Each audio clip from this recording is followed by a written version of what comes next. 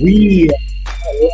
This is last podcast. As always, my name is Sheldon Alexander, and I'm joined once again by my dude, Mr. Matt Russell. We're at week 17, which normally would, be the end of the regular season, but we're into this new wave here of 18 weeks of the regular season. And I don't know how to feel about that. I mean, I feel okay. Things are still going well. Things are going all right. I feel good. I feel all right so far. How are you doing as we have put Christmas in the rear view? Yeah. Week 17 is ahead of us. How are you doing, my dude? Yeah, Christmas is a weird scene. I got the phone balancing on my lap in the middle of sort of Christmas gifts and at the in-laws and whatnot, and sort of, half paying attention to everything that's kind of going on, while also like sweating Gardner Minshew pass completions, et cetera, et cetera. Week 17, man, week 17, what's the phrase? Same as the old, version or whatever. Week 17 is the same as it always has been, right? Yes, there's another week after this, and we're going to get this is going to be actually a really fun episode, because we're going to be talking not just about this week's games, but also tying stuff into next week's game. There's, spoiler alert, there are going to be games this week that are A, just completely unbettable, but B, the best of the number is already gone. And so I have to sort of pre-apologize to everybody for that. But good news is there's a lot of stuff this week that ties into next week. And so we're going to make some bets for next week this week, because honestly, we just got the news here of the Raiders quarterback tomfoolery. There's just, it's just still a cluster F at this point. Week 17, even though there is a week 18. This is why I stopped doing player props. This is why we stopped doing teaser articles, because, no other time of year would this weirdness be happening. Yes, and maybe the weirdest of the weird that is happening is that it's week 17 and the record still stands in a pretty good spot.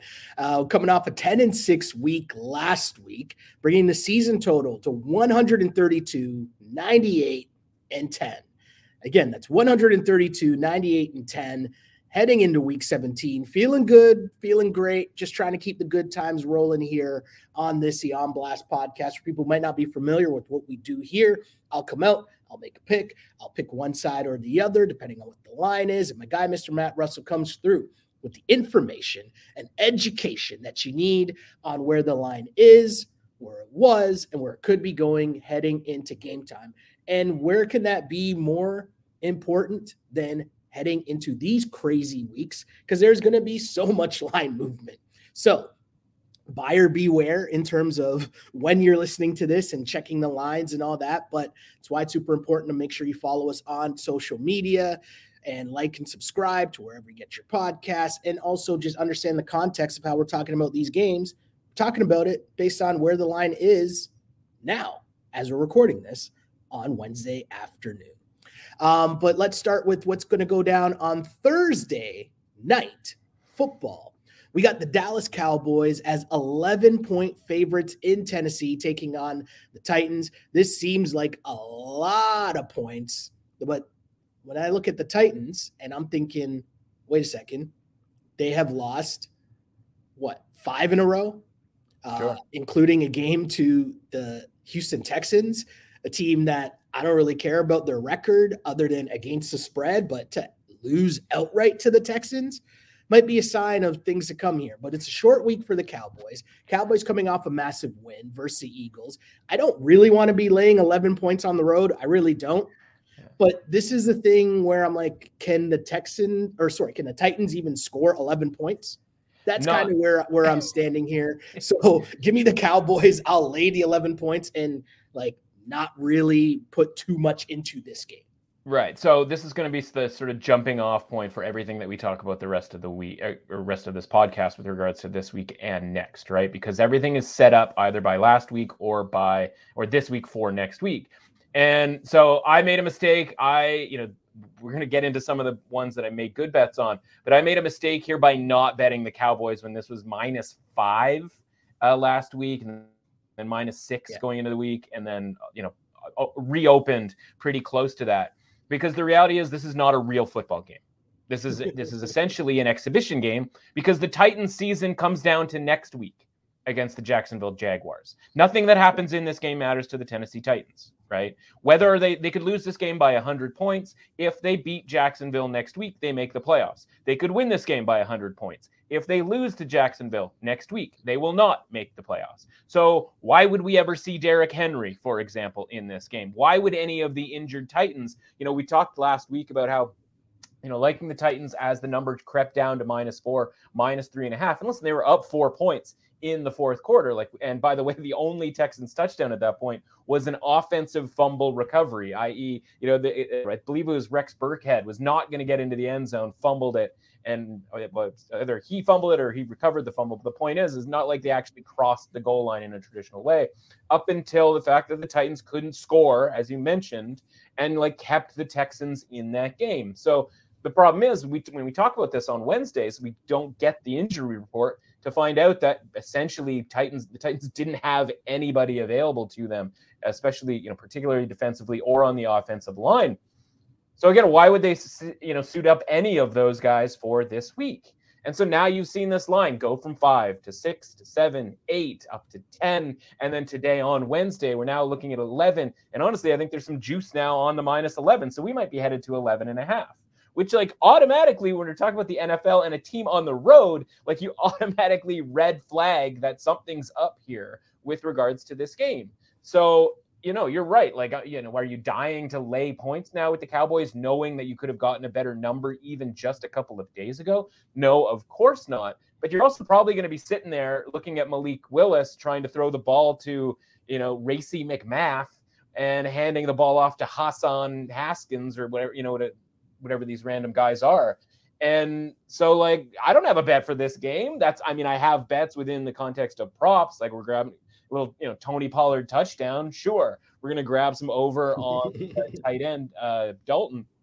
And so but there's obviously not anything to bet when it comes to this game. That being said, right, it makes it more likely that the Cowboys are going to win this game. And as we go through the rest of these games, there are certain games this week that trigger other things to happen throughout the season, right? And so as we'll talk about them here, the Cowboys sort of being guaranteed, if you will, to win this game is one of them, because it's going to make a lot of these other games more important. And that's the fun part about week 17. As much as there's a lot of kind of BS going on with some of these games, the ones that matter really matter and are really interesting, obviously, as we get down to, I think two playoff spots available in each conference that are not quite spoken for, or maybe it's just one in the AFC. But so when it comes to Dallas, they're locked in on the 5 seed. So, they don't need this game necessarily, but, having beat the Eagles, they think they can catch them for the NFC East. Yeah, so let's keep things rolling here and moving towards some games there's a lot of juice going on, a lot of spice going on. We'll start with the Dolphins at the Patriots. Patriots at home, favored by 3 points. Tua is in concussion protocol. Stop me if you've heard that before.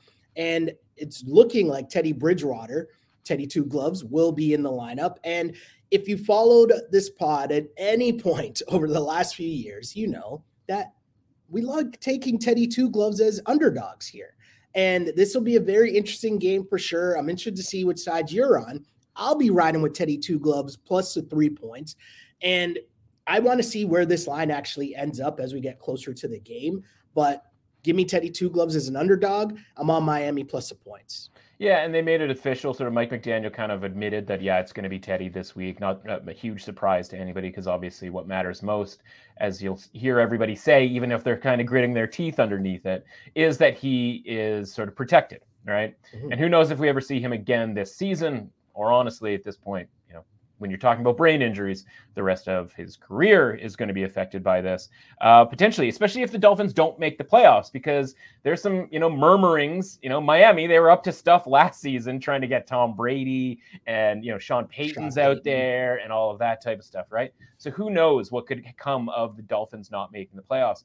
I'm on the Patriots. I grabbed the Patriots at -2.5 when it was sort of, we saw the move from this line kind of opening around Pick'em -1.5 for the Dolphins. We saw this flip once it was, sort of admitted that Tua goes into the concussion protocol.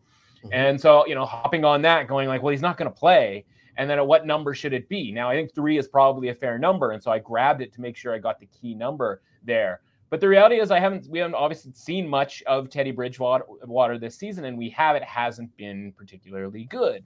And by the way, Dolphins as a team haven't been particularly good, losing 4 straight games here. So I'm just not there with like, oh, let's just ride with Teddy because he's an underdog. I get it. We've done this, we played that game before, but that was when he would be like 8.5, 10-point underdogs on like some crappy, what was it? The Broncos and the Panthers, sort of defensive oriented type teams here. I don't love betting on the Patriots. Like, again with the Patriots fumbling, this time fumbling the ball like inside the 10-yard line after making that comeback.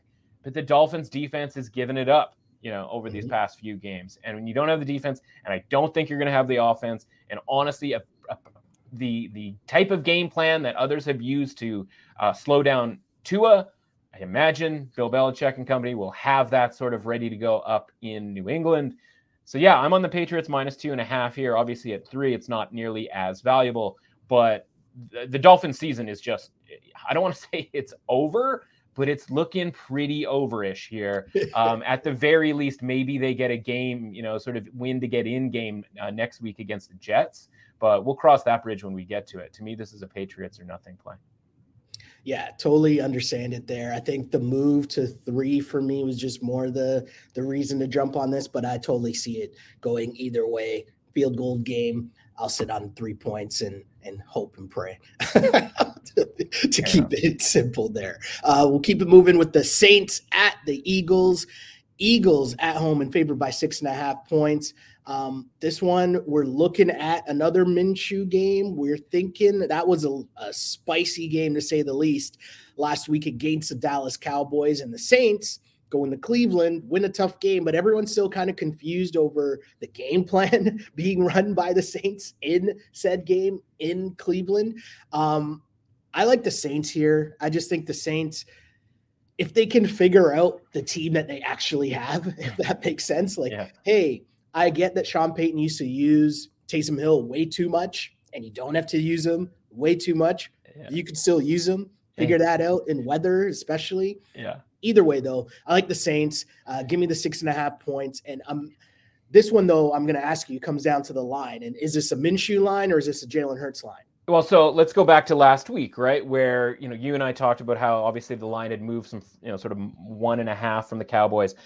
Got as high as 6.5, sort of stabilized at 6, then dipped back down to 4.5. And I think it got down to about 4, right? Which sort of indicated, as you and I had talked about, how maybe the Minshew to Hurts gap isn't necessarily as big as, everyone thinks. Now, if you went and you bet on the Eagles, you had a really good bet for 58.5 minutes in that game, right? Like that's just a bad beat, right? Let's just not, you can't beat yourself up necessarily about that.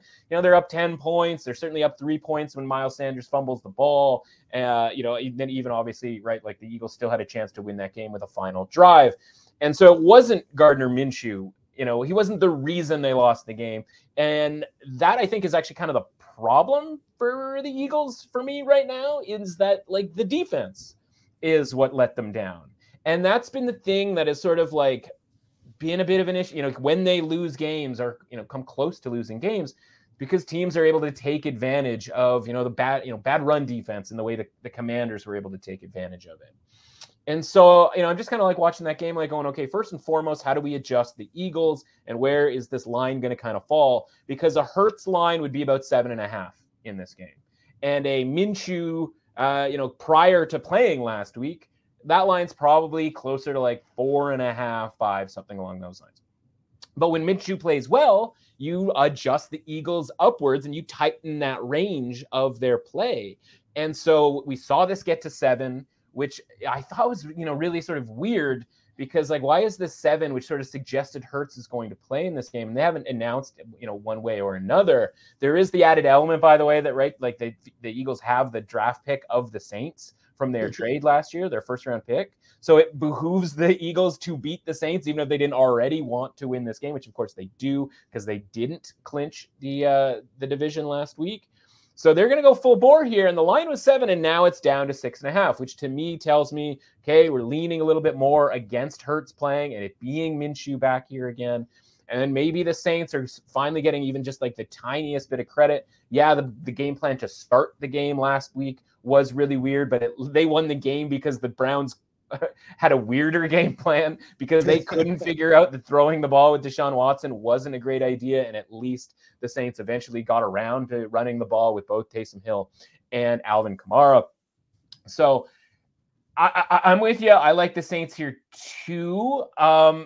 There's an added element to this game, and this is where we start getting a little loose when it comes to different things. And if your sportsbook has look-ahead lines available, people kind of beat up on look-ahead lines because they're like, you can't get that much money down. But like the people who are listening to this podcast and the most people out there don't have issues not being able to get enough money down, right? When you're betting 20, 30, 40, 50 bucks, whatever, you're not having problems getting limited. You're just a guy who wants to watch the game and have a bet and sort of know who to pick and where the value is and all of that sort of thing. So honestly, go ahead and bet a look-ahead line. There is a certain website out there that rhymes with Schmet, Schmee65, and they have look-ahead lines up there right now. And so you can start kind of playing around with this week's results into next week's results. And so, Shell, if you go and you look at the Week 18 lines that are up at Schmet, Schmee65, what was that? Schmet, Schmee65. Don't ask me to do that 5 times fast. If you look at it, the Cowboys-Commanders game, for example, the Commanders are 4.5-point favorites right now against the Cowboys. That sound a little bit odd to you, right? The Eagles are only 1.5-point favorites at home to the Giants right now. Does that sound a little bit odd to you, right? Both those look-ahead lines are on the assumption that the Eagles and Cowboys don't have anything to play for. Well, that assumption's certainly not coming because they think the Cowboys are going to lose on Thursday night to the Titans. That assumption is coming on them thinking the Eagles are going to beat the Saints. And listen, they probably are. But there is a money line, and it's plus 240-ish when it comes to the Saints. Not necessarily dying to bet the money line on the Saints at plus 240. But if you bet the Saints money line and they win, we're already looking ahead to the Eagles, that Eagles game mattering in Week 18. And now the Cowboys game matters. And now you're getting, a plus 175 Cowboys money line and an Eagles at minus 1.5 or a minus 130 money line. So instead of just betting the Saints money line for a little bit, how about we take the Saints money line and parlay it in this tied together parlay with the Saints, with the Eagles next week and with the Cowboys next week as an underdog, because by the time next week rolls around, if the Saints win the game, now again, this isn't some surefire thing, but that 3-game parlay comes out to over 15-1. So we're not talking about plus 250 or whatever with the Saints here. We're kind of talking about 15-1 with the Saints. Now, again, that doesn't necessarily mean the Cowboys are going to win next week or the Eagles are going to win next week, but the Eagles are going to be something more like a full touchdown favorite against the Giants next week. And the Cowboys, even on the road against the Commanders in a game that matters to them, that might not make all that much difference to the Commanders, they're going to be favored. So we're talking about some value here, again, if the Saints win the game. Now, you might be saying, like, there's no chance the Saints are going to win the game. I mean, feel free to pay attention to every week in the NFL. There's always a chance one team beats another team, especially in the Saints, where, again, unlike most of these other teams, they're still hanging in there. There are still reasons. And a lot of the stuff that we're going to talk about the rest of the way here is me for like an hour and a half today, just going through the playoff simulator or the regular season simulator on ESPN.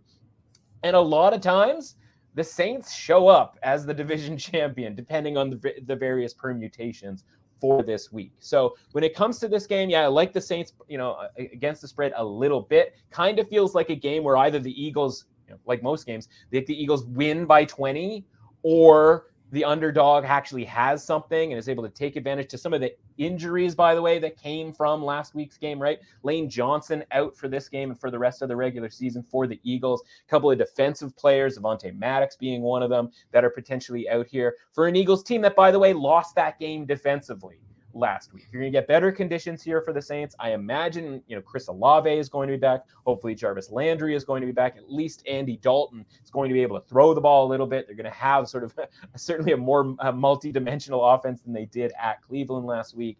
So, yeah, let's throw together that little parlay and see what happens, because if the Saints win, that thing's live at 15-1 with the Eagles next week and the Cowboys next week needing to win their games and being engaged in Week 18 and being heavy favorites in each of their games. I like it. I like it a lot, my dude. I like it a lot. We move on to the Panthers at the Bucks. Tampa Bay at home, favored by 3 points. And what a Christmas, I don't even know what to call that, performance that was on Christmas night by the Tampa Bay Buccaneers. And we've been here telling you, the Bucs have been a gong show for the last few weeks, despite the fact that somehow Tom Brady keeps pulling out dubs at the end and making their record, keeping them alive here in the pathetic playoff race that is their division. Yeah. But within that division, Carolina Panthers, who've also been playing really well as of late. For that reason, I am on the Panthers. Panthers had a big win last week against the Lions. You've actually enlightened me over the last month or so, just in terms of the spiciness, as I like to call it, of said Panthers, a team that now somehow, some way, have an outside shot. It's super weird what's going on here. But either way, you're talking about giving me points against the Bucs. I'm going to take the points against the Bucs. Yeah, I mean, hard to sort of argue that. I will say, and again, this is based on the fact that like the Bucs have been rated the way they've been rated. And look at it last week. It's funny, you and I came on the pod. The line was 6.5. You're like, I can't lay 6.5 with the Bucs. Like as we were finishing the podcast, within a day, basically, that line was up to 7.5.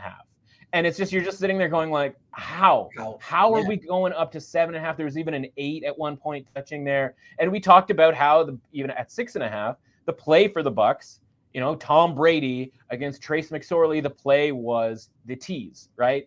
And I'm tying everything I can possibly find, right? Anything it doesn't like, anything I get my hands on, I'm teasing to the Bucs. And so now I've got all this like Bucs liability, and I just need them to win by 2 points. And I'm watching that game on Christmas night, like just ready to burn the whole thing to the ground. I'm like, I'm not even asking you guys to cover this ridiculous number. And honestly, like if it wasn't for, and a lot of these Bucs games, by the way, like they keep showing up against teams that have like a weird thing going on themselves, where it's hard to sort of definitely fade the Bucs. You know what I mean? Like I would have loved to fade the Bucs, but it's like, yeah, but you are still betting Trace McSorley here.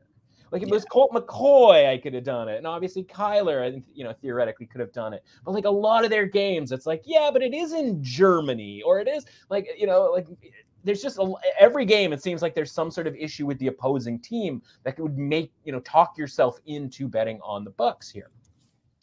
So I say all that to say, like this line was 7. I grabbed the Panthers +7 long before the game, on Sunday night hit, because obviously these, the lines are sort of popping. That was the weird thing about having these games on Saturday, where a bunch of these games come up on Saturday and a bunch of books open up the lines for Week 17 after Saturday with 4 games still left to go.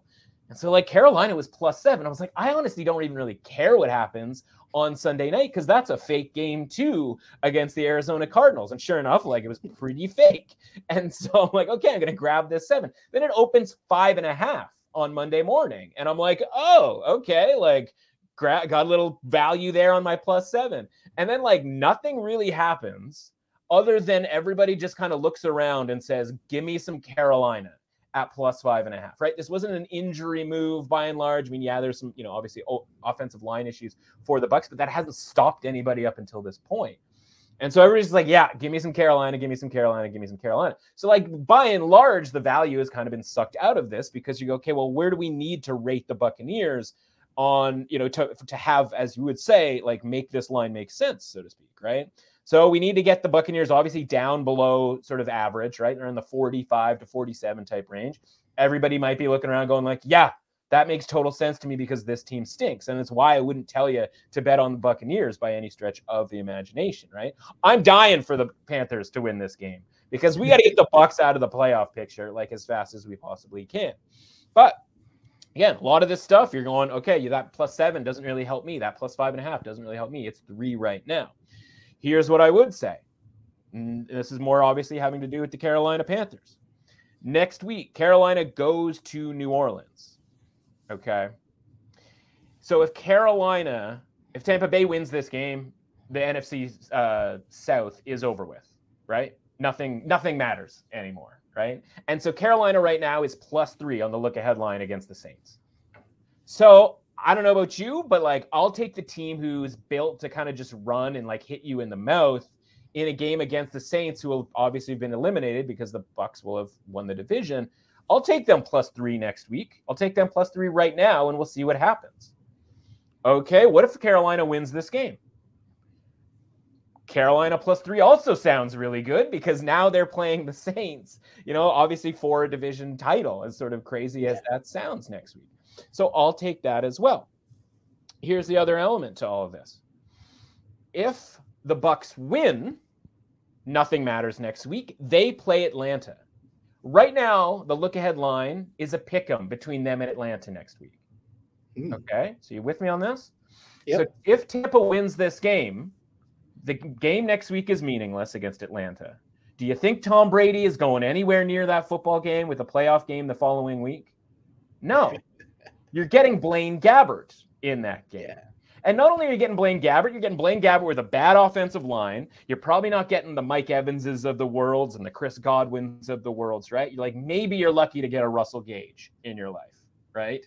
Like it's what's the Keyshawn Vaughn or whatever his name is, the 4th string running back on the Bucs who got some run in that game. So you could put together a Bucs Falcons parlay that pays a lot better than just betting the Bucs or than just betting the Falcons next week. And you're going like, okay, yeah, but I like Carolina in this game. Well, here's the other element. Tampa Bay at Atlanta is a pick'em next week because we don't know if that game is going to matter or not. But if Carolina wins this game around +130 on the money line this week, then you can bet. And if you parlay them with Tampa Bay next week in a must-win game, Tampa Bay isn't going to be pick 'em on the road against Atlanta. They're going to be like -3, -3.5, right? The juice, they're going to get juiced up on the point spread once that happens. So you can make both of those parlays right now. Mm-hmm. And one of them pays like, +350. The other one pays like +2 something. And you can make both parlays right now, knowing that no matter what happens this week, you're either going to have the Buccaneers at a plus price, plus whatever price to win a important game against the Falcons, who have already basically like boned it, packed it in at this point, or you're getting Carolina, obviously you'll have cashed a big, not big, but like a money line price with one leg. And then the next leg is the Buccaneers. You know what I mean? Like, so you're either getting a Blaine Gabbert situation or you're getting a Bucs situation where those, in both cases, like if the line isn't going to be pick 'em next week between Atlanta and Tampa Bay, at which point, when all's said and done, you're going to, realize the math's getting a little heavy here, but like at which point you're going to be able to be able to take the points in either of those games. So if you bet both of these parlays this week, let me do this again. Tampa Bay this week, right? To win, not to cover, to win, with Atlanta against Tampa Bay next week. And then the other version is Carolina to win on the money line this week, right? With Tampa Bay next week, because that'll mean that it matters for Tampa Bay. So when you split those across, you're going to have about even money no matter what. Now, again, like I said, if Tampa Bay wins, Atlanta's going to be a favorite, and you can take, if you want, you can either just ride it out with the Falcons, or you can take Tampa Bay plus whatever points you're going to get with Blaine Gabbert involved. If Carolina wins, now you can grab the points with Atlanta and try to hit a middle. So there's a lot of sort of fun stuff that you can do at this point, right? So it doesn't really help you as far as Carolina +3 is concerned, but if you play both ways, you don't have to really pay attention to this game. You just sort of wait and see what happens as it pertains to rolling into week 18. I got you. Interested to hear your take on this game as we had the Vikings at the Packers. Packers at home, favored by 3.5 points. And I'll be the first one to rag on Minnesota for being frauds, and I can't wait to fade them in the playoffs. All that is cool. more than a field goal underdog to the Packers, this throws me off. I remember the whole thing a couple weeks ago against the Lions. The Lions were home favorites against Minnesota. Yeah. I get that. I understand that. And I would have been the sucker taking the Vikings, except for the fact that it was under a field goal. And I know how the game actually turned out, and that little difference didn't matter. I get that. Yeah. But I'm sticking to that same principle here in the sense that now that it's over a field goal, I feel like I got to take the Vikings. I'm a sucker here. I'm taking the Vikings at the plus 3.5. Yeah, I mean, there has been money coming in on the plus 3.5, so that now like 3 is kind of more of a prominent line, but that's juiced towards Green Bay. So the number is really kind of about 3.25, right? So to get the plus 3.5, you're going to have to pay a little juice for that, right? Which is obviously, different. So, if your pool at home, a lot of the lines kind of get set on Monday and they'll have sort of stale lines and you're getting a plus 3.5. Like, I can understand how that would be the case, but like, regardless of whether we're talking about just that Lions game or every game they've played since, what is telling you that the Vikings are any good? You know what I mean? Being down 33 points to the Colts, like, yeah, they came back, and I suppose you could make that argument, but like, no. And like last week, like, they get the lead. Again, I was on the stupid Vikings last week because I'm like, well, I'm a moron apparently. And they take 7 point lead. And you're like, with like 2 minutes left. And you're like, yeah, okay, but like the defense can't stop Daniel Jones and the Giants. So like, can't do it against Daniel Jones. Like, can't do it against Matt Ryan. Like, can't do it against Jared Goff. Like, when are they supposed to do it? So like, it's funny because in a lot of cases this season, I guess it's been 3 straight since they have covered, right? But like early in the season, like the Vikings were covering anyway, despite everybody kind of going like, yeah, their defense is bad. The offense is not efficient by any metric on the planet. And, the point differential is like historically bad for how good their record is. And they're 11-0 in 1-score games. Like, I'm sorry, like 11-0 is not sustainable. We've talked about it before. We asked them to flip their record in 1-score games from last year, from like, whatever that was. I think they were like 4-7. Like, we just asked them to go 7-4 and you'll be in the playoffs. And like, they did that. But like, this team is just lucky as hell, man. Like, they are just lucky as hell. And like, I don't think the Packers are really any good either. I got the Packers minus 2.5. Again, that doesn't really help anybody out there, so that's not all that fun.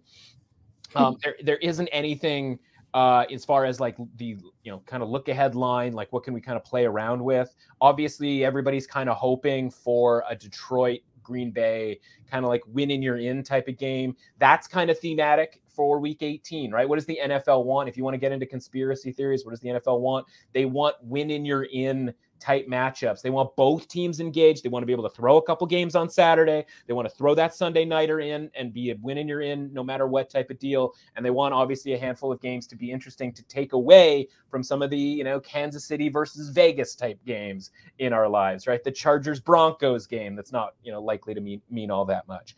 And so, there's nothing to sort of tie in here other than the idea that like, man, there might be a couple of calls one way or another going the ways of the Packers, going the ways of the Lions. There's a couple other games that we'll talk about here shortly that you might be shaking your head about sort of what goes down, because the NFL is a, kind of a weird type of a deal here with some of the rulings that we've seen over these last few weeks. Yeah, not saying that's a reason to make a bet. The reason to make a bet on the Packers here is because the Vikings are dreadful. And I'm like, like they have arguably the best player in the league in Justin Jefferson. And it's funny that like, it's impossible. Like, anybody ever bets a wide receiver to win the MVP from now until the end of time is just a moron. Because if this wasn't the reason, if this guy wasn't the singular reason that the Vikings win games and should be considered the most valuable player, no one can be. Right, he'll win Offensive Player of the Year, right? Which we've got bets on from before the season. He'll have the most receiving yards. Maybe he'll even break a record. Who knows what happens down the stretch here? But like, yeah, never, ever, ever bet a wide receiver to win MVP, because if Justin Jefferson can't get credit for this Viking season, nobody can. I got you. And speaking of never, ever, ever, I am never, ever, ever betting on the Colts. Obviously, I'm being facetious here, but in terms of this pick. Colts at the Giants. Giants are 6-point home favorites. And the Colts, I mean, when you're out here still trying to trot out Nick Foles here to like ride it out, see if you can create a little magic here. It's just like, what are we doing? Can we just wrap up this season of Colts football already? Give me the Giants minus the 6 points. I know that it's the Giants and their offense has been very like gross at times here. 6 points. Never want to lay that much with the Giants, but again, I can't ride with the Colts. I'm just not. It's such a tight walk with the Giants and the idea of like laying points with them, right? Because it has to be like a 20-10 type of a game, right? Like they cannot give up any points here because they're just not going to be able to score that many points, right? And you can score, like we just talked about, you can score on the Vikings. Colts are harder to score on, right? Like the Chargers did not go up and down the field against that Colts team, despite the fact that Nick Foles was getting sacked every second play. And on the other plays, he was throwing interceptions, right? And like even that game was like took a while for the Chargers to kind of like stretch the game out.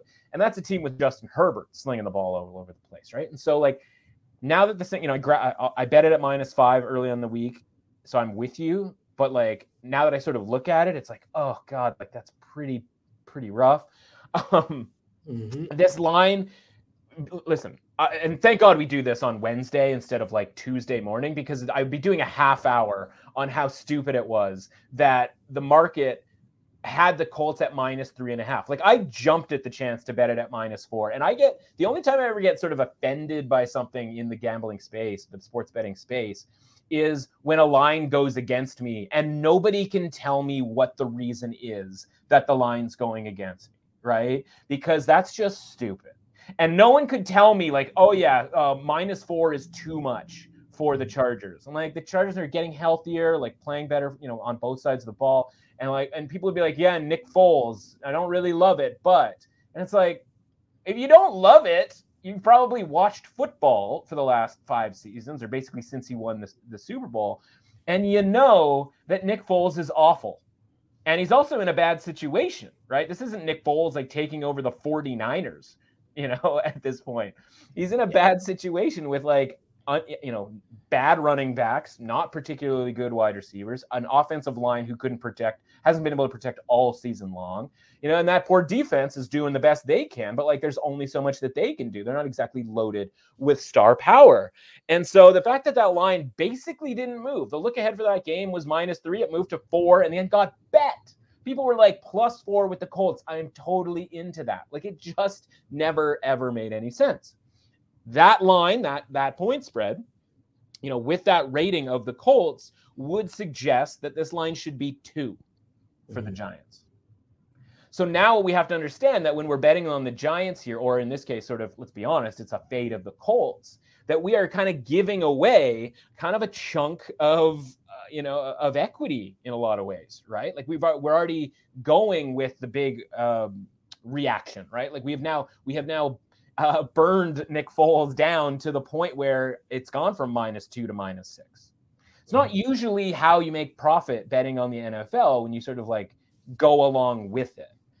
Obviously, there's sort of an intrinsic element here of like Giants can clinch a playoff spot, and like the Meadowlands, the MetLife Stadium is going to be rocking, and like I kind of buy into that in week 17 and 18, right? Because like those are the weeks where like the finish line is visible, and the crowd is going to be like so hyped. And again, it's Nick Foles, so it's easy to sort of pick on Nick Foles and the idea that like he might get sacked 10 times in this game. He might throw a handful of interceptions here, right? But like he's trying to throw it up. Right. And it was like, yeah, the idea that like, oh, Nick Foles is in and now they're going to like throw the long ball. And it's like, Nick Foles isn't good at that. Like he got away with it that 1 year. Again, who knows what he did to sort of, sell his soul for that situation. But like, yeah, man, it's a bad scene. But like this line, honestly, like 6 is a tough one, man. So, not being all that helpful necessarily, but like when this was 5, that indicated a rating of like 25 for the Colts, which, honestly, I think is a touch low. And the Giants at 37, they've kind of lingered around 30s. They're going to make the playoffs as a 37, this season. And that's kind of where they've been all season long. You can bump them up a little bit higher. So, I guess 5 makes sense. 6 is starting to get a little out of control for me. But yeah, I know that doesn't really help anybody once we've kind of seen this market kind of, flush itself out here.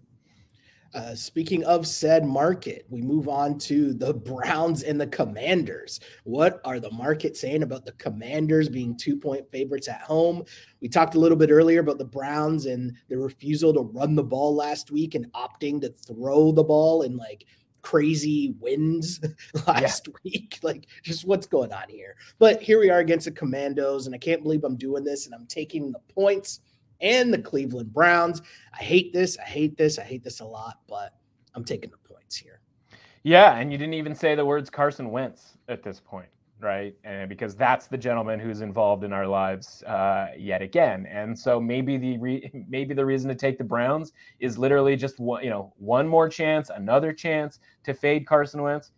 Man, I'd be totally fine with that if that's what you wanted to do. This line opened 2.5. I think everybody was sort of fingers crossed, seeing we might get 3. Oh, if they announce that Wentz is in, maybe that'll push this line to 3.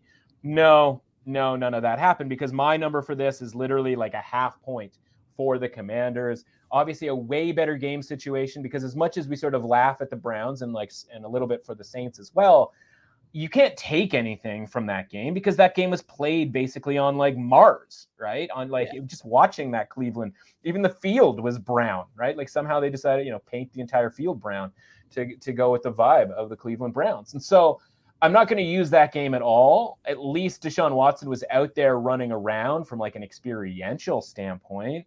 Could he throw against the Commanders? It's certainly possible, right? Like, again, now he's got his 4th game, his 4th week of practice, et cetera, et cetera. And again, Carson Wentz probably going to turn the ball over a few times, right? Because that's what Carson Wentz does. And so whether, I don't think it was because Carson Wentz got announced in that this line went from 2.5 to 2, because honestly, that's just not very big of a move.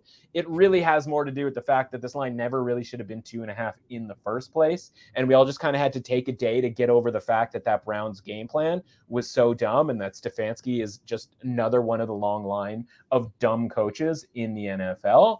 So yeah, Cleveland very live to win this game, but I think listen, you're getting a point or 2 because the Commanders need to win this game, because they're, obviously in the hunt for the playoffs. And if they win their last 2 games, again, see how it was all tied in, right? Like they can win this game, but they're either going to be 4.5 point favorites, maybe against the Cowboys, maybe even higher if that game doesn't matter.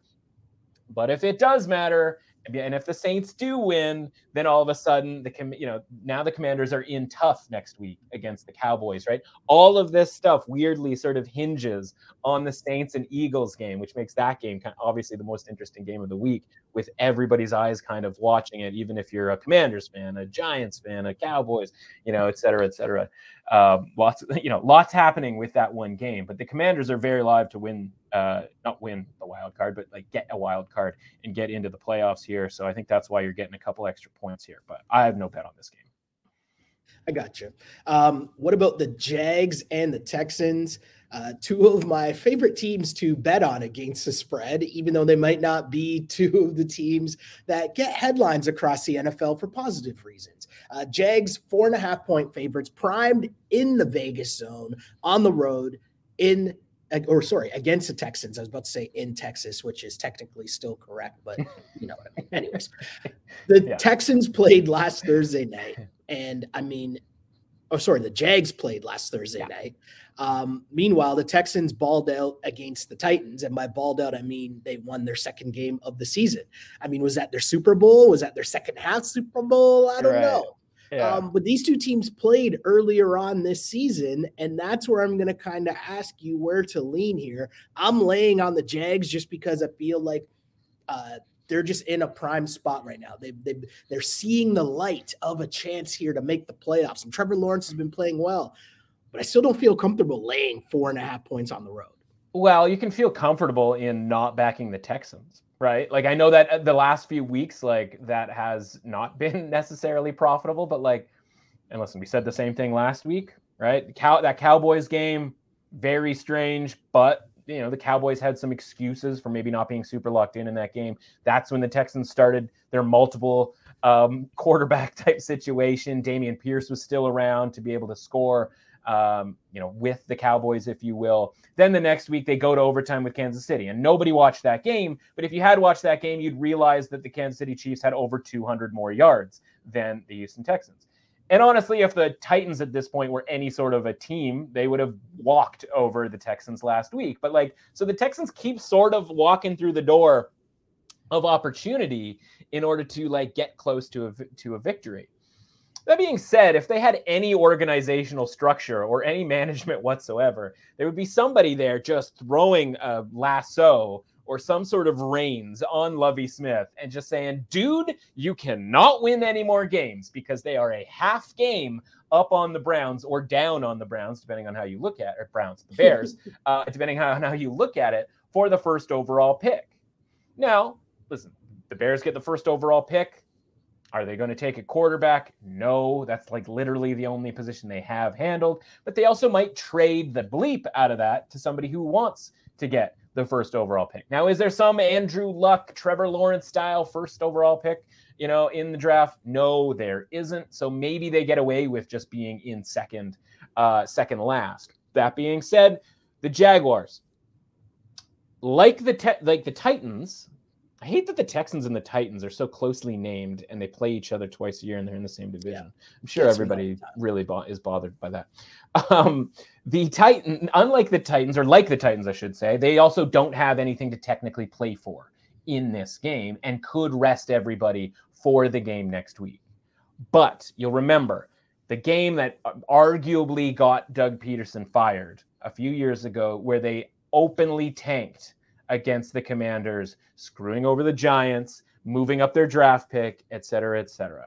That has scarred Doug Peterson since he was sort of instructed, if you will, to start your boy Nate Sudfeld.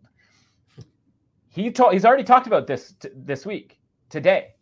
He's not tanking any games. We are trying to win every football game here. We got a little momentum going here. We are setting ourselves up, blah, blah, blah, blah, blah. They are going to try in this game. They lost the Texans' other win this year, other than last week. Because I was trying to think about this. I was I was sitting back because I remember them tying the first game. I was like, when did the Texans win a football game? And we actually had them on the money line in the round robin money line parlay at Jacksonville earlier this year.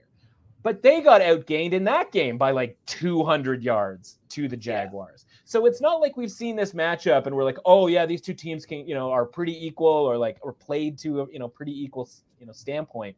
The Jags dominated that game in the box score and lost the game 10-6.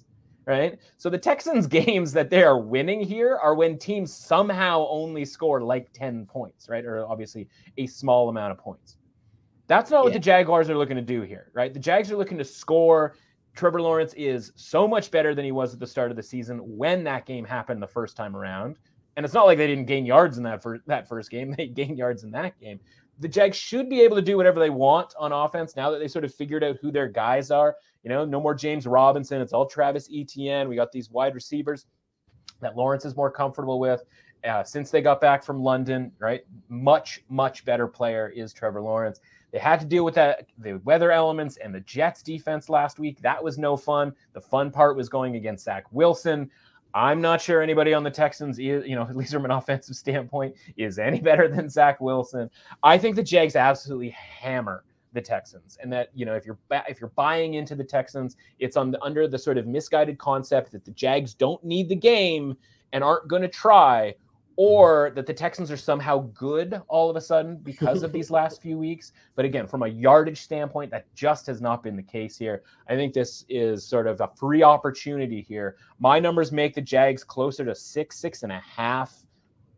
This is, I think we're getting a couple of free points here with the Jags. I think they win this game pretty comfortably, with the Texans getting their one last win. Because again, they should not want to win games here down the stretch, and might run into one next week, by the way. Yes, agreed. We move on to the Jets, who are 1.5 favorites in Seattle against the Seahawks. what happened to Geno Smith in the Seahawks this season? What a fall from grace. It's almost like the tale of two seasons. There was whispers of people trying to talk us into Geno and MVP race for like a week or two or something. But I mean, Niners fan, yeah, I'm going to keep my Seattle bias out of this. But yeah, we're looking at a short number here between these two teams. And with the short number and all signs pointing to Mike White, I like the Jets defense still. Feel like they can come up big here in Seattle in a game as they're trying to make the playoffs. So give me the Jets and I will lay the 1.5. Yeah, it's tough because we got pretty high with the Jets rating when Mike White took over, right? We really skedaddled ourselves up close to 50, essentially, as we like to say, right? Like that's even, dead average, right? So we got pretty high up there, but we didn't really get to sort of see it through because he ends up getting hurt. And by the way, of all the things that the NFL media and everybody talks about and this, that, and all the other things, no one talks about Mike White being allowed back in that game against Buffalo as like an indictment about Robert Saleh. Like, what? The guy had to miss the next 2 games, and they decided, from a medical standpoint and a sort of coaching standpoint, that being down, were they 2 touchdowns, 11 points, whatever it was, that they needed to have Mike White in that game. What an insanely stupid coach. What an insanely stupid coaching decision that is. Like, they could have won these last couple of games if they had just not let him. And it's not like he didn't take shots when he came back in. That guy got drilled a couple of times, right? He did. And so, they could have won these last couple of games. And, so, listen, Jackson, who knows what happens against Jacksonville in that game. And obviously, I got to think they beat Detroit if Mike White's the quarterback 2 weeks ago. Mm-hmm. So all that is to say, I just struggle getting back to the point where we thought the Jets might be with Mike White as far as from a rating standpoint. So for this number to be, 2, you've got 1.5 there. So it's been around 2, sort of touch 2.5. Thought we might get 3. 3 would have been a bet on contact once it hit 3, but it never did.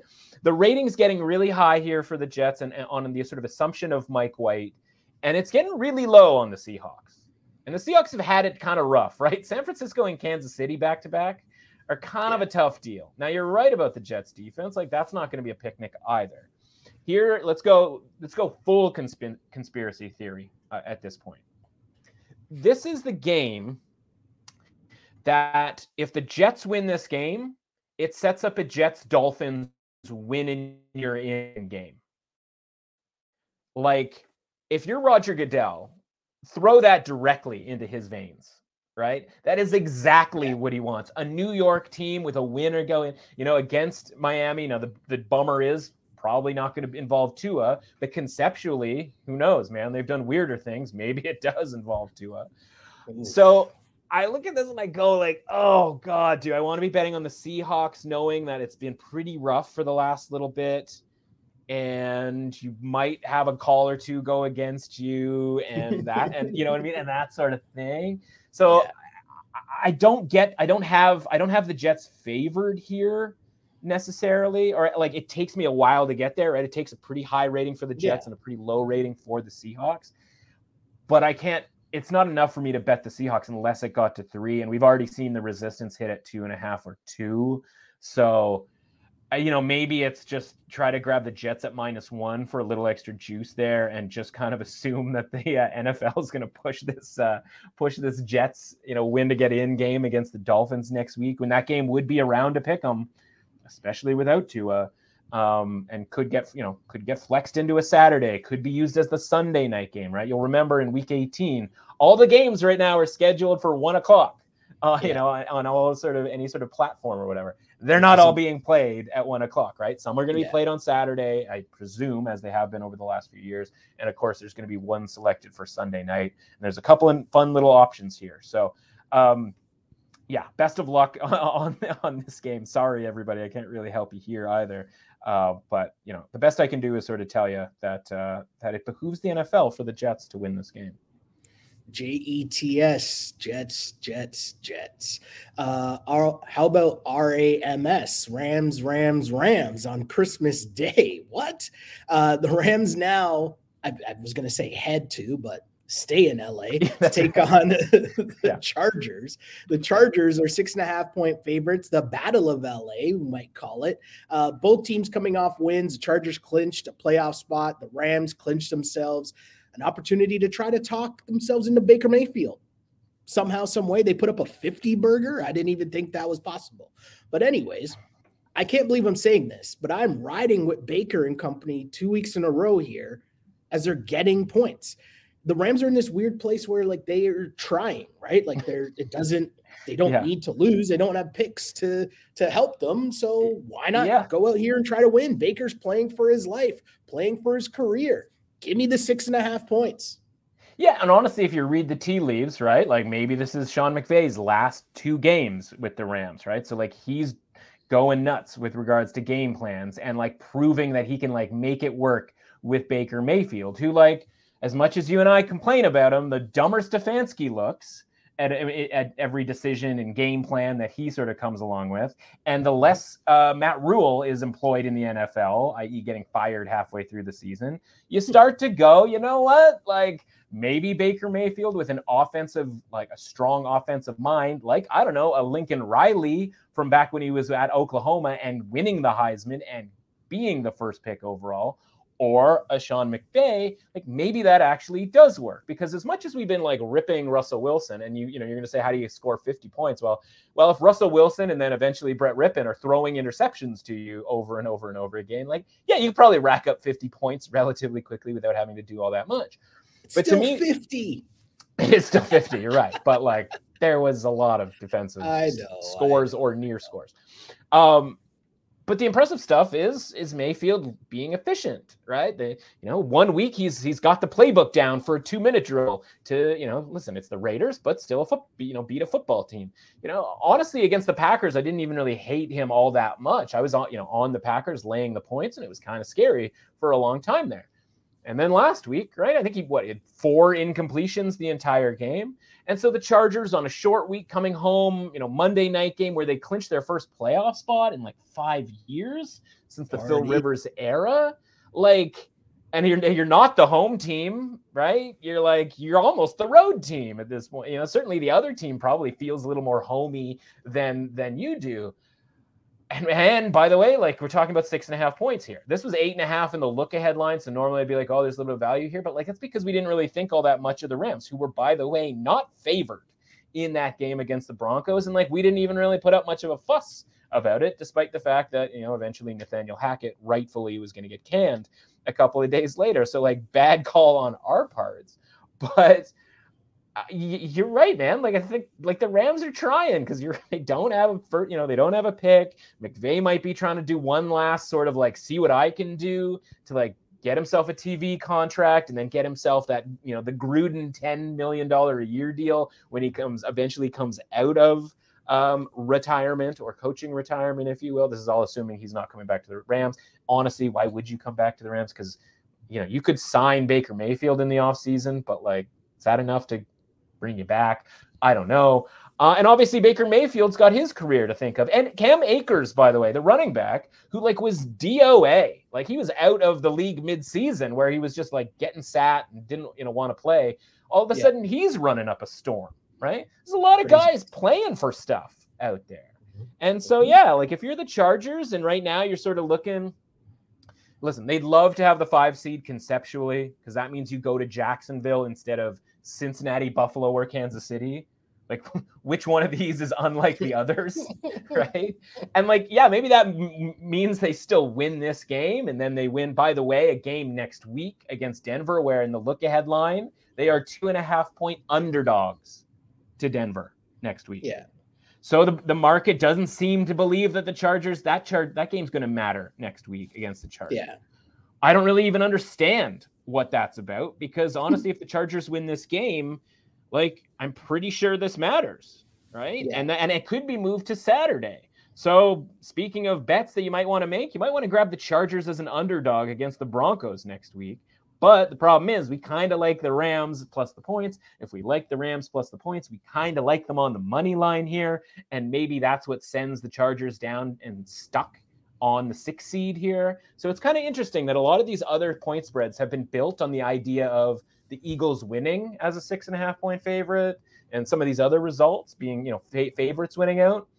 That's not really what's happening here with the Chargers and the Broncos, because if the Chargers win, that game's going to matter next week against the Broncos. So Rams plus 6.5 this week, Chargers plus 2.5 are on the money line next week at a plus price, and we'll see where that ends up come Sunday. Yes, and speaking of games that don't matter or won't matter, or I guess matter to somebody, the Cards at the Falcons. Cardinals are 3.5 point underdogs. I'm on Arizona just because, why are the Falcons favored to cover more than a field goal against anybody? And yes, Mr. McSorley, Mr. Christmas, I'll give him anybody status. They hung around and covered against Tom Brady and the Bucs. So now you're on the road in Atlanta. I know it's a tougher place to play, but I'm going to be honest with you, not spending that much time on this game. Well, I'm here to tell you, if you might be in on Trace McSorley, beep, beep, beep, beep, beep, breaking news, he's going to be on the sideline because Colt McCoy has got through protocol and he's going to play. And you're bumping your fist because honestly, that's better, right? I would prefer Colt McCoy. Trace McSorley, it's funny, right? These backup young quarterbacks who can run a little bit, they always kind of come in and they're running different plays than, the defense is ready for, and they're taking off. And it's oh, Trace McSorley is pretty scrappy out there. Look at him move. And then the defense realizes that this is a thing. And then they stop that in its tracks because this is the NFL. And by halftime, you should have an adjustment on that, right? We saw that. And you think Saints Rams when your linebackers are all they run 4.40s. Yeah. This isn't Trace McSorley at Penn State going up against Maryland or, something like that, right? So, yeah, happy to have Colt McCoy back. Happy to get plus 3.5. I grabbed some 4 earlier this week, thinking that McCoy probably is going to be back. We saw him sort of on the sideline. It's not like he was in a dark room somewhere on Sunday night. So expected him to be back. Expect the line to maybe even get down to 3 here. Another week of Desmond Ridder not being particularly impressive. The Falcons receivers were catching all kinds of passes in that game that you wouldn't normally expect receivers to catch. So I think Ridder's stats looked a lot better than they would normally be if the receivers weren't balling out, particularly Drake London. And by the way, they still didn't really score any points against the Ravens, and the Ravens covered all numbers despite Huntley having 9 completions in that game. So listen, we saw the Cardinals. They were able to run against Tampa Bay, by the way, right? So maybe some James Conner is actually going to have a decent game here. And again, Colt McCoy can get the ball to DeAndre Hopkins. The Cardinals almost beat and probably should have beat the Buccaneers without DeAndre Hopkins having any sort of stamp on that game. Think about that for a second here, right? So Falcons done here after the loss to the Baltimore. Obviously still have to play Desmond Ridder. So trying. Which again, come week 18, if they're going up against a Buccaneers team, not to circle it back here, that isn't trying. I like the Falcons next week against a Blaine Gabbert Bucs, right? They don't have Gronk, who's going to try to get a certain amount of catches to kick in his contract type deal. I'm not going to be laying points with the Falcons here, kind of under any circumstances here with Desmond Ridder. No, I'm with you. We move on to the Broncos and the Chiefs. Chiefs favored by 13.5 points. And speaking of done, the Broncos head coach, Mr. Hackett, is also done after giving up, as mentioned, a 50 burger on Christmas. And just imagine that, right? NFL, you get to play on Christmas Day. You work so hard and you give up a 50 burger on Christmas. That's in front of your family, friends. Yeah. That's tough. Everybody. 13.5 seems like a lot. And I know I'm laying points on the Chiefs. Hey, time for our favorite game each and every week, right? But it's under 2 TDs. So I'm on the Chiefs and here we go. I'll take that. The reaction is amazing. Well, yeah, because when has that ever really gone all that well? Now, it went pretty well last week, and I said, yeah, I talked you into it. You were all Seahawking. You were out here Seahawking at plus 10. And I was like, 9.5, 10. Then that number, I think, got to 11. So, we were obviously on the right track from a value and sort of closing line value standpoint. This line should be 11. Mm-hmm. Right. And I think you probably understand why that would be, right? Like Broncos, Seahawks, are those teams really all that different? Obviously, the record being what it is and blah, blah, blah, blah. But like we also saw the Broncos cover against the Chiefs like 3 weeks ago. And that was with Russell Wilson. So as much as I wish Russell Wilson also got fired last week, you also have the element of, what are one of the things we always kind of want to back, right? We want to back a team that just got embarrassed. Nobody all season has gotten embarrassed the way that the Broncos got embarrassed, as you mentioned, on Christmas, right? Like, that was worse. You're going to get, I don't know what the ratings look like, but I imagine you're getting more of a rating on Christmas than you are for a Monday night game or a Sunday night game. Or, obviously, maybe it depends on the matchup, because I know that was the game I was least interested in. So I go, okay, Broncos embarrassment. If they hated the coach or didn't respect the coach, which I think is the more sort of important thing here. I don't know if he was around long enough to hate him, but he was around long enough for you to be like, I don't think this guy understands anything. This guy doesn't know what he's doing. Yeah, and he's hiring other people to clock manage and timeouts and all that. He's hiring other people or giving the play calling responsibilities, and it's like just turns into an Office Space situation, right? Where he's just like, and what would you say you do here?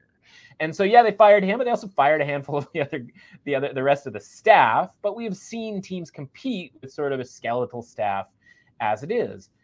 And as much as Russell Wilson stinks, like we're not talking about some of these other quarterbacks that are going to play in, we're not talking Trace McSorley here, right? Where you're going to need like a handhold situation. Chiefs obviously still in play for the number 1 seed, different seeding options, all that. So they have something to play for. But as you and I talked about every year, if we're talking about seeding, I don't really care all that much. Is there a reason we haven't seen 14 yet in this game? Because that's what I'd be waiting for to bet the Broncos, right? And if you're not going to give me 14, that sounds like you're just daring me to bet on the Broncos at plus 13.5, because that the line should probably be 11.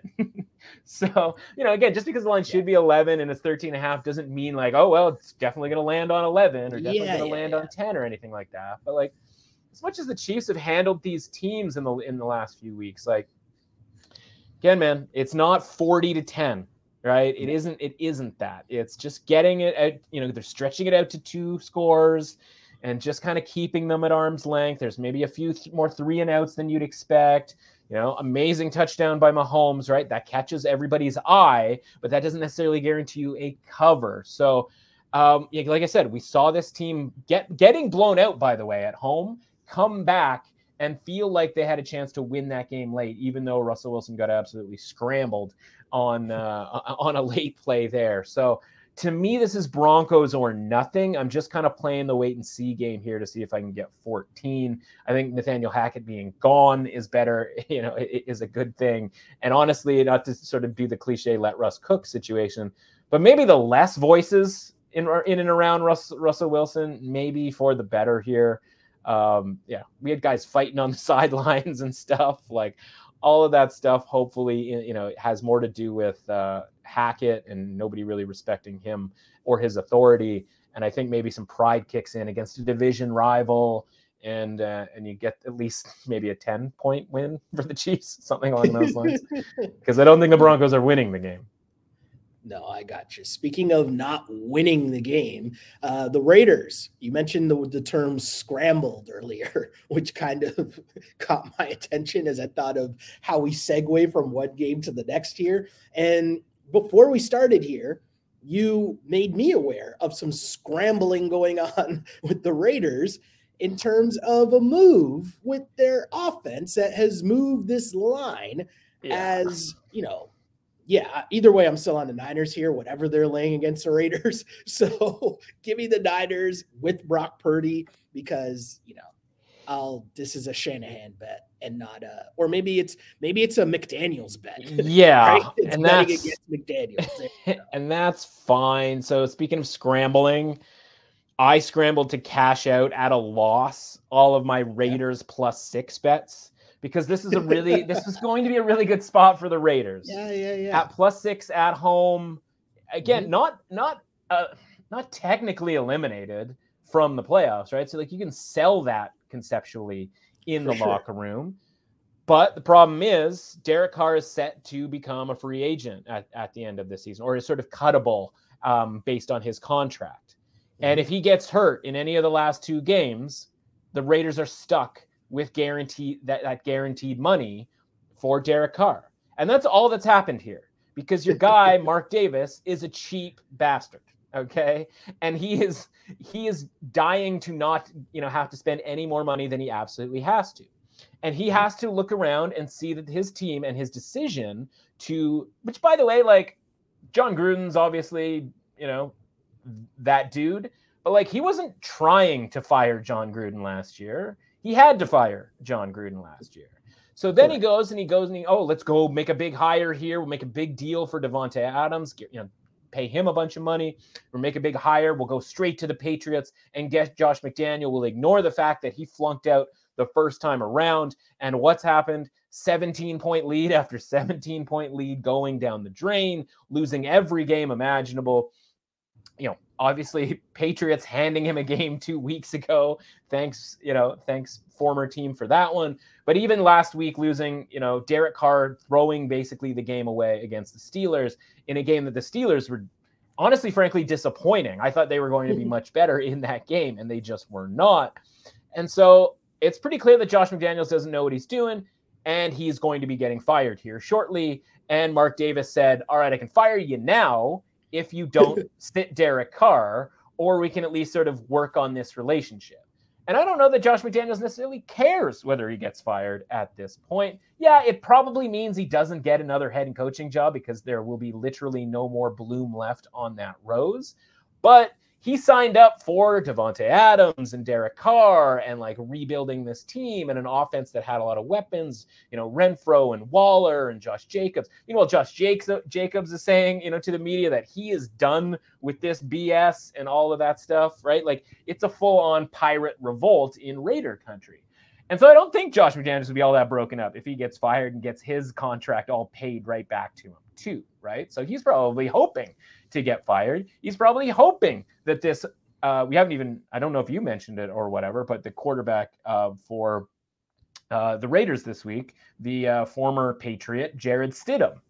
I don't think the Jarrett Stidham thing is going to be a thing, right? I don't think it's like, we got to see what we need in Jarrett Stidham. We saw enough from Jarrett Stidham in his, when the job was wide open with the Patriots after Tom Brady left and Cam Newton was awful and Brian Hoyer was involved, et cetera, et cetera. We know he stinks, right? Like this isn't a check him out type of situation. Yeah. This is absolutely a cover your ass situation. This is don't have to pay a guy a guaranteed contract when you're going to end up cutting him. And, Derek Carr is going to end up with the Jets or, some other team next year. And Josh McDaniels is going to be sitting there going like, Colts. Or Colts. Yeah, that'd be hilarious if they grabbed another retread quarterback. So funny.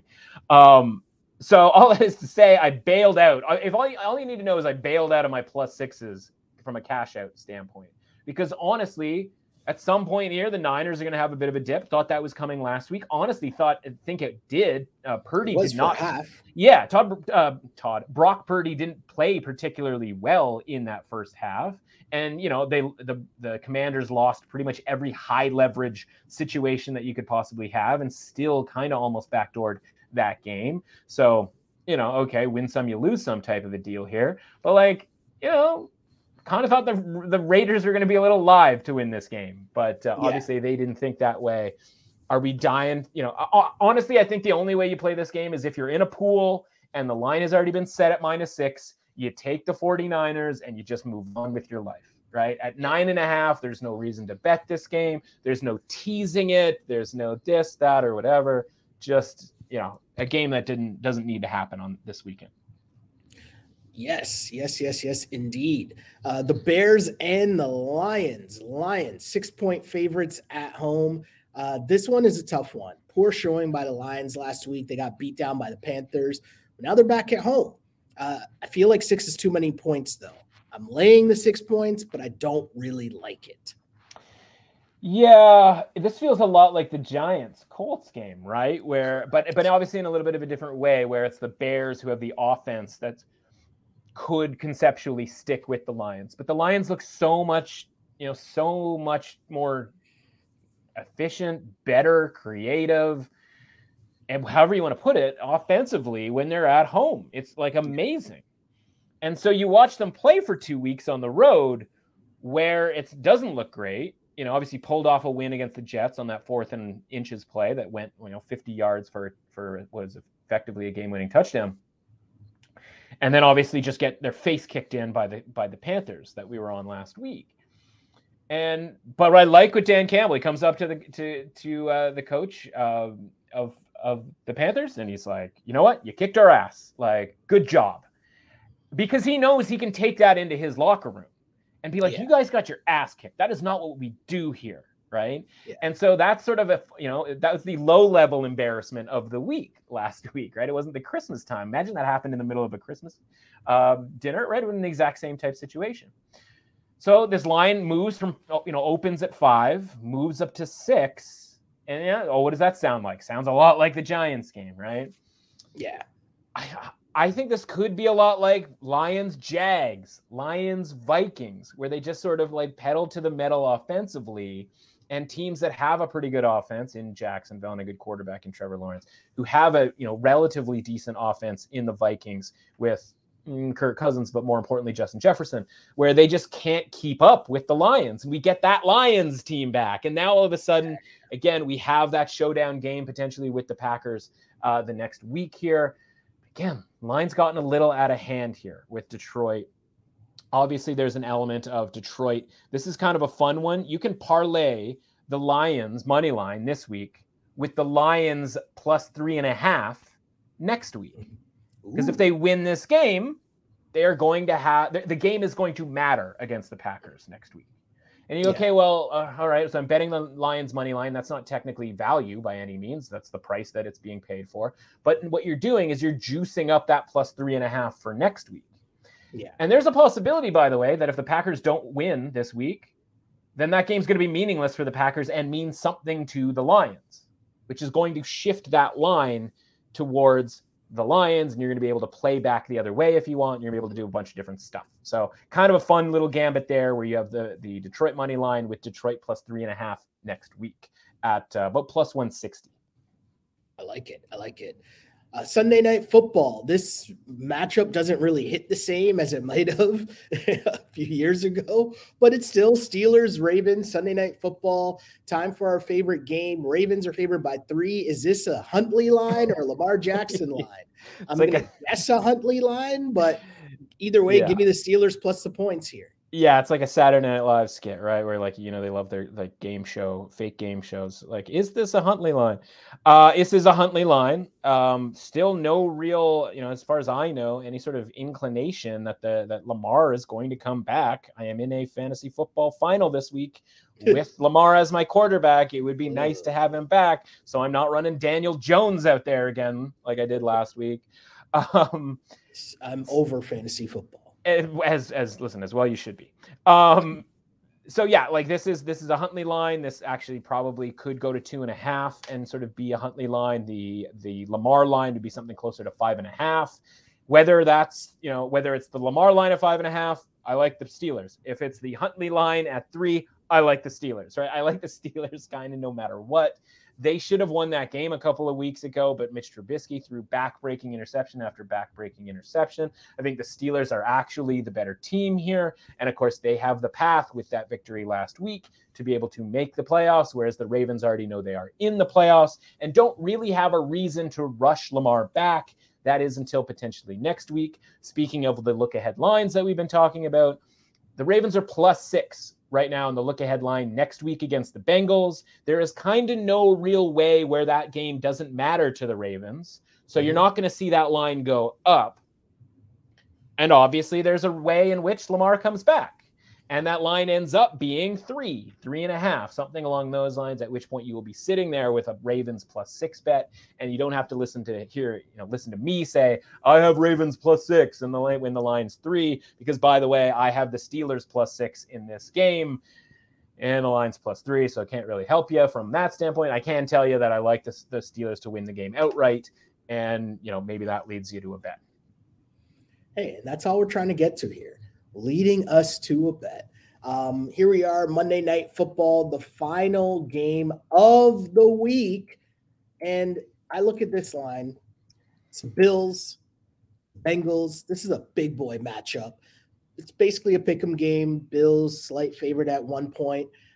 This is a great, great game. And I'm going to be honest here. I'm leaning up with the Bengals, and I'm kind of hesitating on it, though. I feel like the way that these two teams match up, the one thing that's been difficult for me to gauge with the Buffalo Bills is their defense. I know it's a way different looking defense when Milano is in compared to when he hasn't been in, and he's been very good with them as of late. But I don't know. Just something with the Bengals when they got their full offense back and cooking with Chase back in there and Joe Burrow just in a big time game. I don't know. Something just has me here on the Bengals, but I'm not confident in it. Should I be? No, I love the Bills.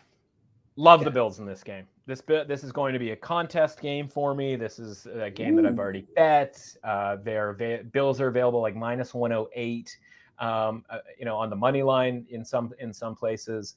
So I've already made that bet. A couple of things here. One, Bengals are getting a ton of credit for winning a lot of games. You're now seeing the tweets. They're 20-3 ATS in their last 23 games. I was like, yeah, it didn't really feel like that for a long time, but like they managed the cover against the Browns a few weeks ago when I guess they were the better team, but not like coverable better team. They managed, they got every break imaginable against the Bucks 2 weeks ago, which admittedly is what the Bucks do. They're going to give you the football. They're going to screw things up. But like if you watched them at up till halftime, you wouldn't be all that psyched about the Bengals. And then they almost blew, and frankly should have blown if the Patriots had any ball security. Honestly, don't really blame Ramondre Stevenson that much because that play should have been blown dead. Sometimes it's forward progress being stopped. Sometimes it's not. That's really annoying. The point is the Patriots could have come back and won from being down 22 points, something along those lines, right? I know comebacks are just kind of what we do now in the NFL, but you'd be looking a lot differently about the Bengals if they had blown that lead and if they had not gotten every sort of bounce possible from the Buccaneers, donated to them by the Buccaneers the previous 2 weeks. And honestly, the couple of weeks before that haven't exactly been incredibly great performances. But where the on-field thing really makes, sort of is the game changer for me here is with La'el Collins, their right tackle, out for the season with an ACL. This is a Bengals offensive line that had has always been the issue. They revamped it at the start of the season. It struggled at the start of the season, but it started to kind of gel a little bit where Burrow wasn't getting sacked 5 times a game. Now, brutally, they lose him for the season with the ACL injury.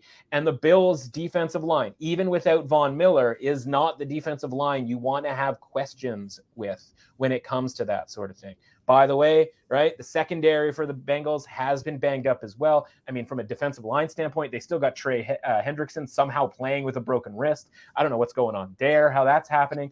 I think the Bills are going to be able to score a lot against the Bengals, who, again, banged up secondary, not a team you want to go against. Banged up offensive line, not a team you want to go against here.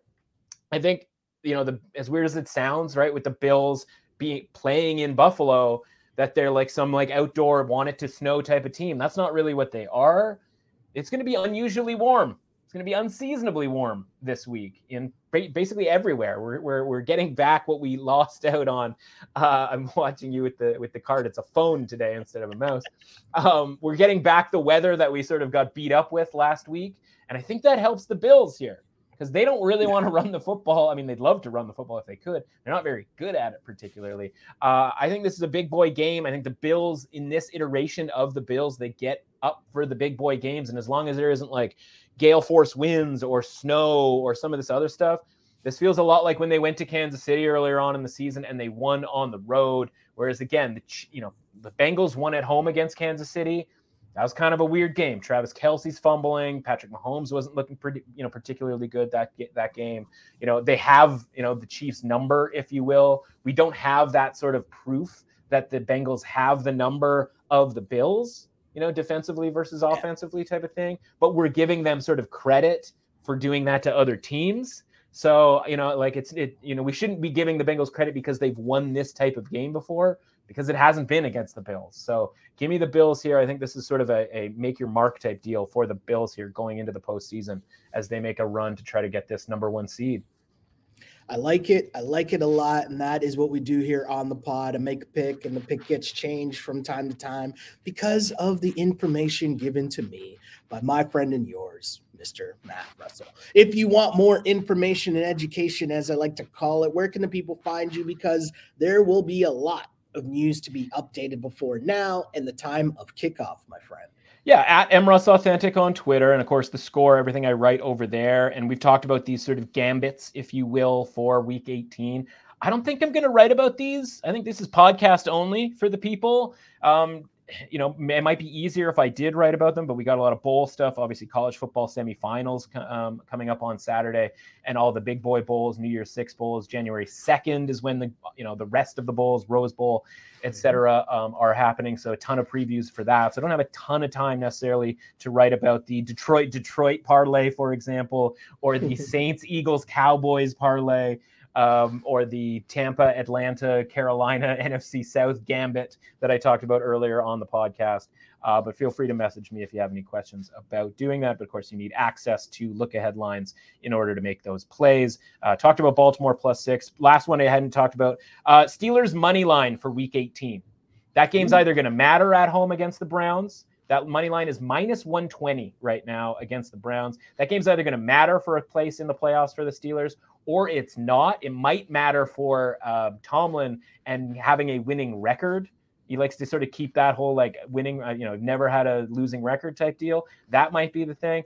I just trust the Steelers to show up at home in Week 18 more than I trust the Browns to show up on the road. I think by the time we get to that game, the Steelers will be 3-point favorites, something along those lines. So grab the money line if you can now there. And we talked about Carolina +3 being a good bet, whether their season's over or not. I like it, my dude. I like it. And that's just a little glimpse of the information that you can get all week long by following our guy, Mr. Matt Russell. And you can follow me online as well on Twitter at Shell Alexander, on Instagram at Sheldon Alexander. Another reminder, wherever you're listening to the pod, bless it with the like, bless it with the retweet, all that other fun stuff. It's really simple. That's how you support the pod. Don't ask for much. Just clicking a button. Right. And remember, we will do this again throughout the playoffs as we near that time. Big boy season is here in the NFL. I'm gonna be very honest with you. I want to bypass next week. I hate the end of the regular season in terms of trying to bet on the end of the regular season. But we've already got 6 bets for next week. I know, but we will be here and we will do it again because that is what we do here on this pod. Like I always say, I used to pray for times like this, to rhyme like this. This is the On Blast Podcast, NFL Picks Edition, part of the On Blast Podcast Network. As always, unpolished and unapologetic. Until next time, see ya. Happy New Year, everybody. Stay safe out there.